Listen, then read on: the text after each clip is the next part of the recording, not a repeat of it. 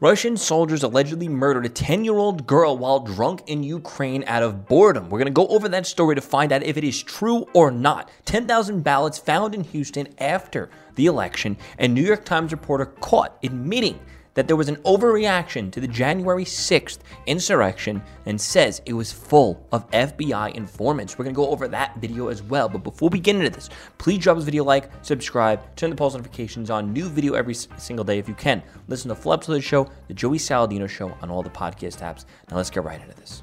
January 6th stuff that is like so over at this point.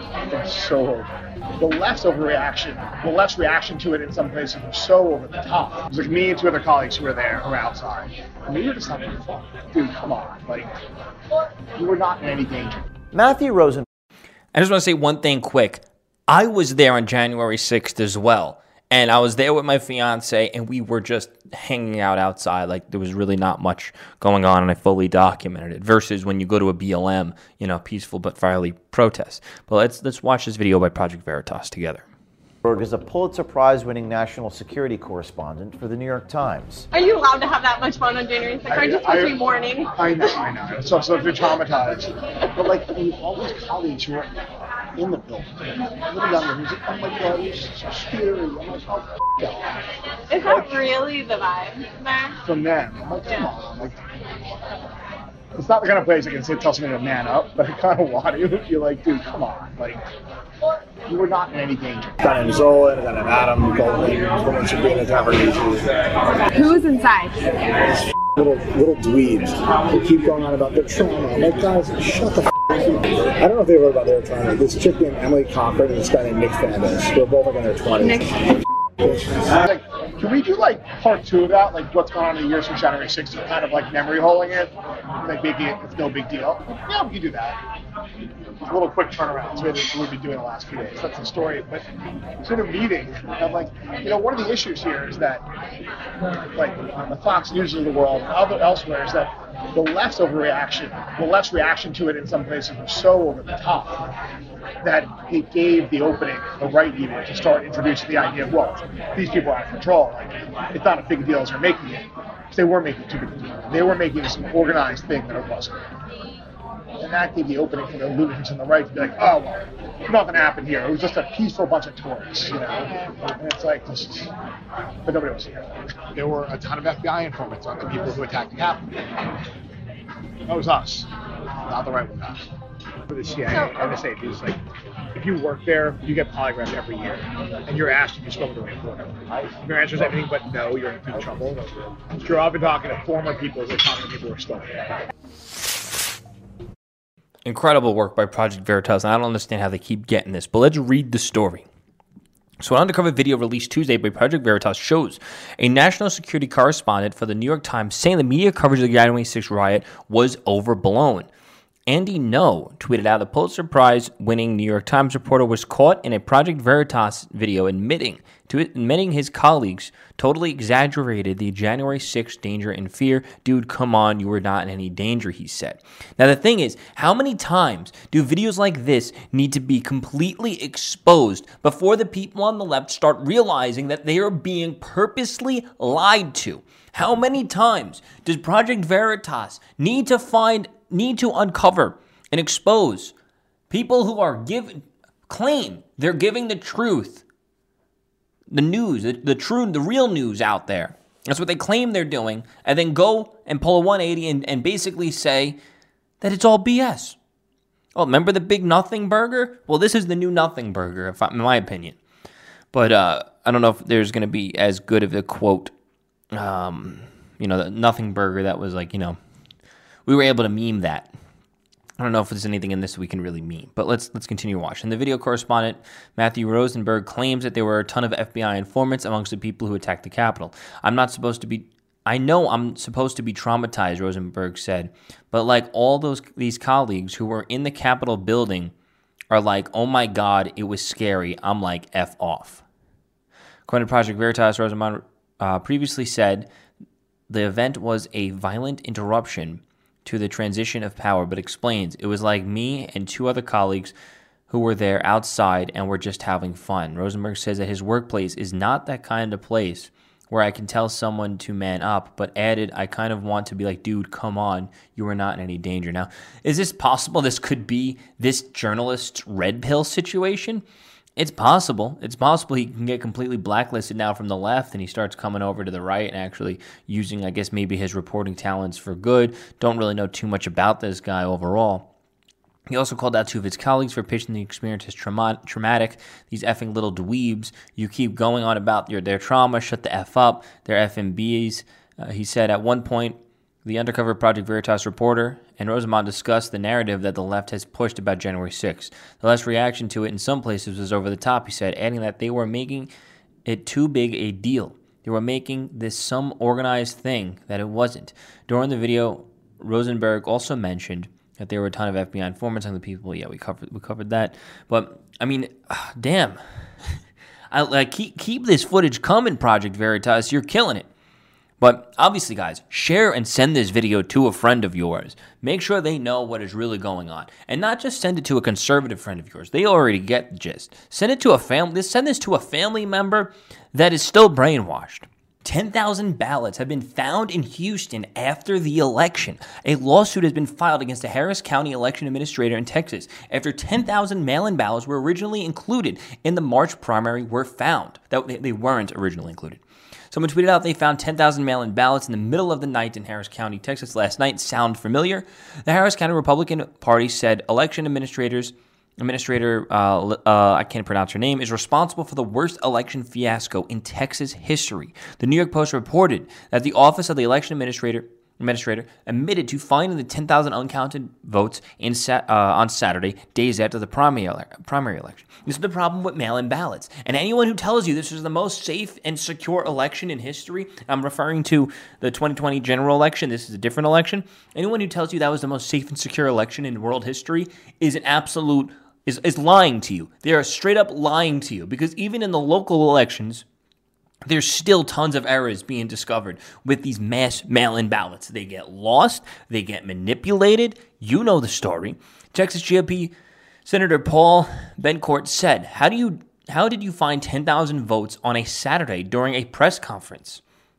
Is it possible these are the scenarios. And both are not good scenarios. It's either one, they were actually lost, or two, they were created after the fact.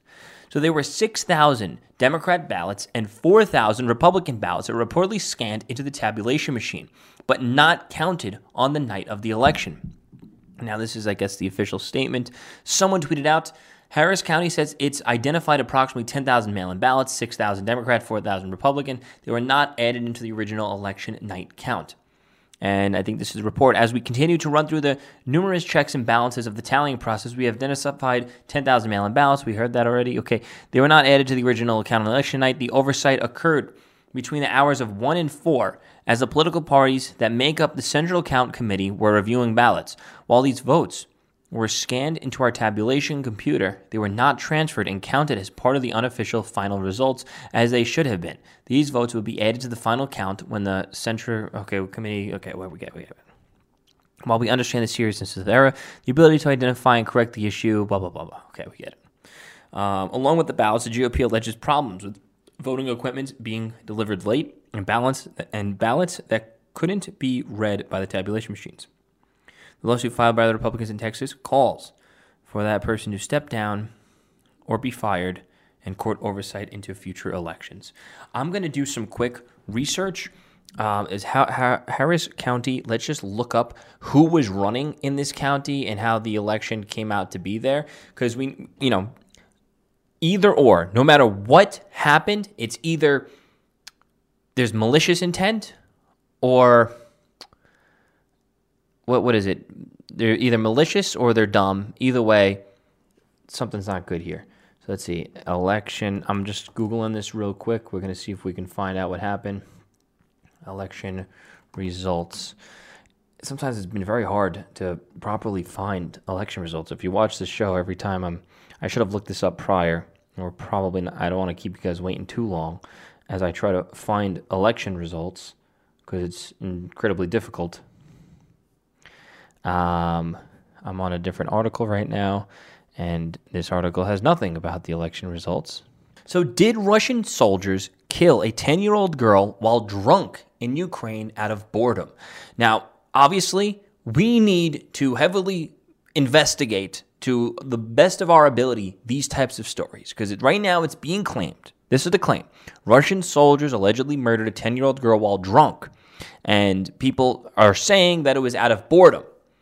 Now, obviously, those of you who watch and listen to this show are going to read this story, see this story, and be extremely and overwhelmingly skeptical about the narrative being pushed. Being skeptical, I mean, this is a very sensitive topic because what we're about to read, it could have resulted in some evil in this world, one way, shape, or form. And it's a very sensitive topic to talk about. It's not a comfortable topic to talk about. And it's not something that should be attributed to us as being malicious. Oh, you don't care about the death of a kid, blah, blah, blah. You know, you're pushing your agenda. No. There's an agenda being pushed over something. And we're going to find out what that agenda is and what the truth is. That's what we care about. So let's read. After having allegedly looted all the stores in the village of Shaibin, I can't pronounce it, Russian soldiers shot and killed a 10-year-old Ukrainian girl in a home, according to a witness.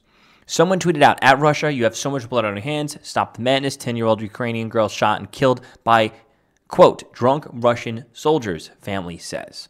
The New York Post reported the kid, known as Natasha, whatever her name is, was killed after the invading troops. First off, I'm not trying to be disrespectful by saying whatever her name is. I just can't pronounce any of these foreign names. That's what I mean. Killed after invading troops shot her in her house about 40 miles north of Kyiv.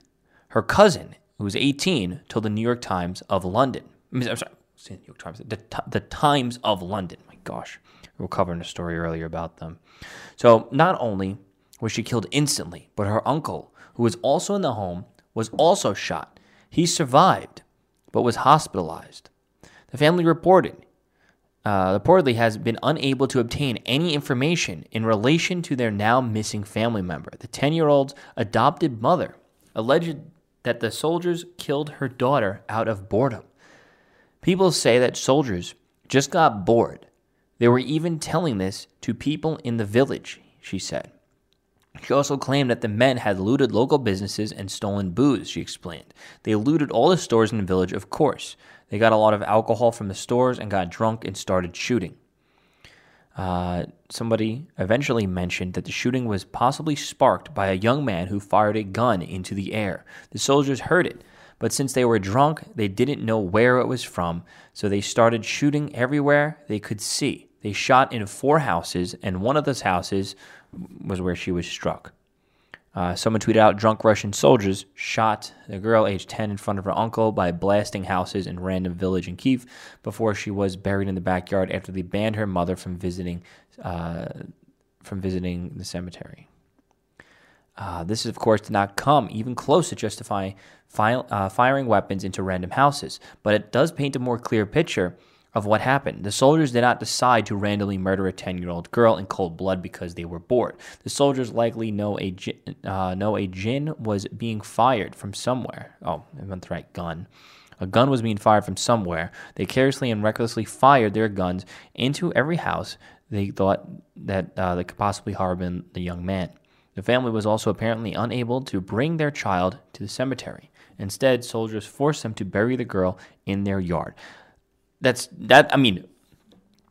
Either way, if this is true, this is incredibly sad.